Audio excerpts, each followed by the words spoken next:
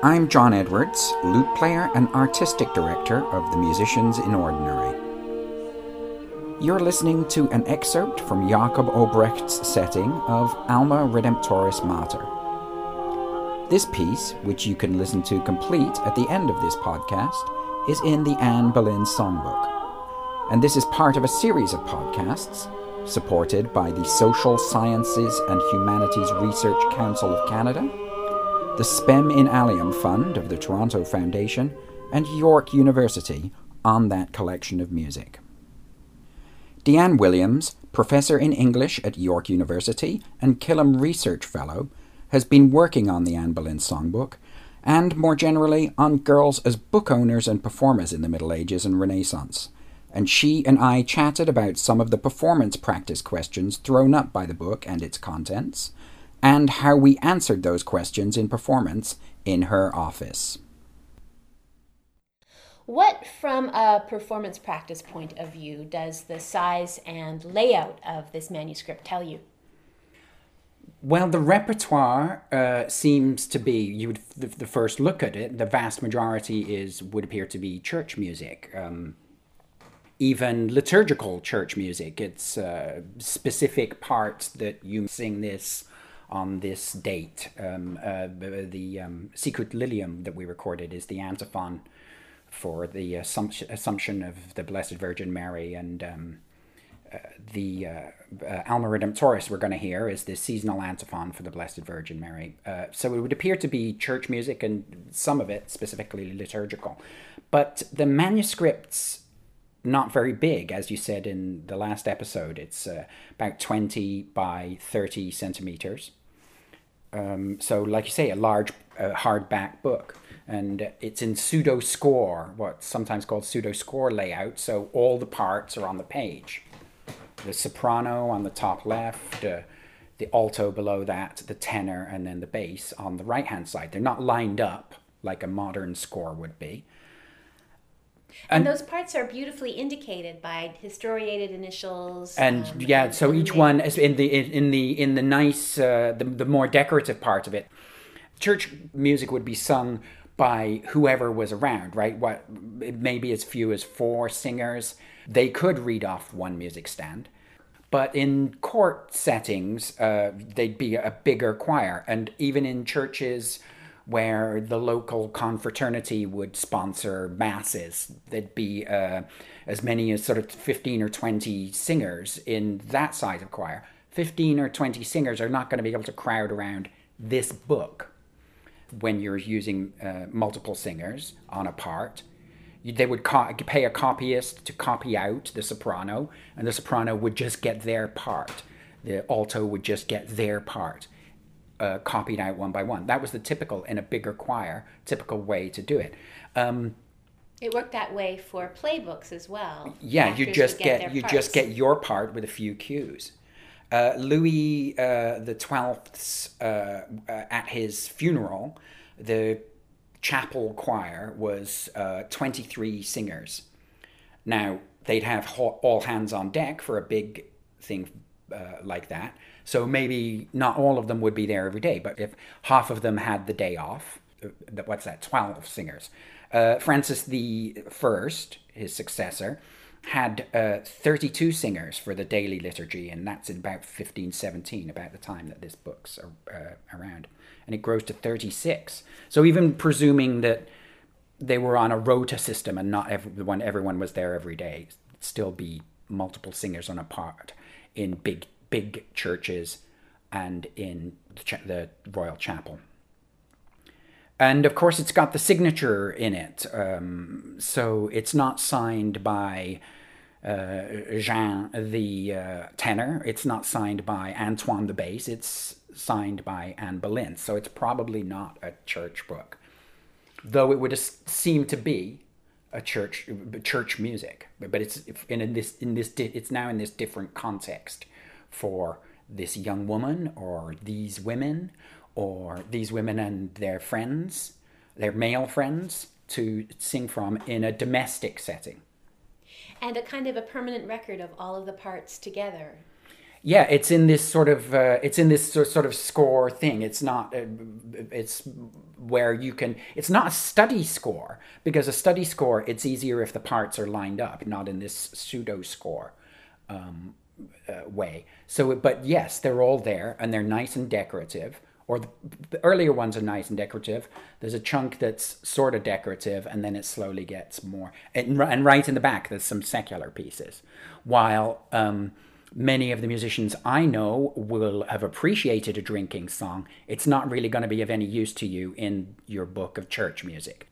So do you envision the book being actually used by, say, 4 singers working together to do some kind of domestic performance? Well, there's corrections in it. So if it's being corrected, somebody said, oh, they've noticed that as they were performing it. It's being performed on. That's what we can guess from these corrections. So, but it's associated with sort of female households. So we wanted to try and see if all women could sing some of the motets, some of the pieces in there. And we felt, after trying a few out, that we could. That's right. The recordings that we made are sung by women rather than by mixed voices. So why did you do that, and how did that work? Because of its sort of domestic association, its association with Anne and this feminine court that she's in. We thought we'd like to try that out.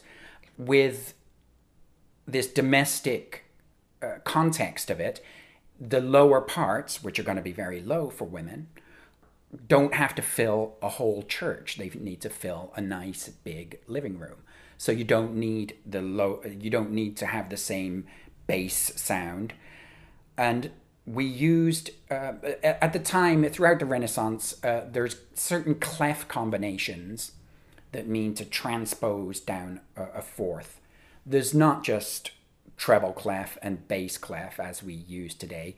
Maybe cellists have to learn tenor clef, and viola players have to learn alto clef.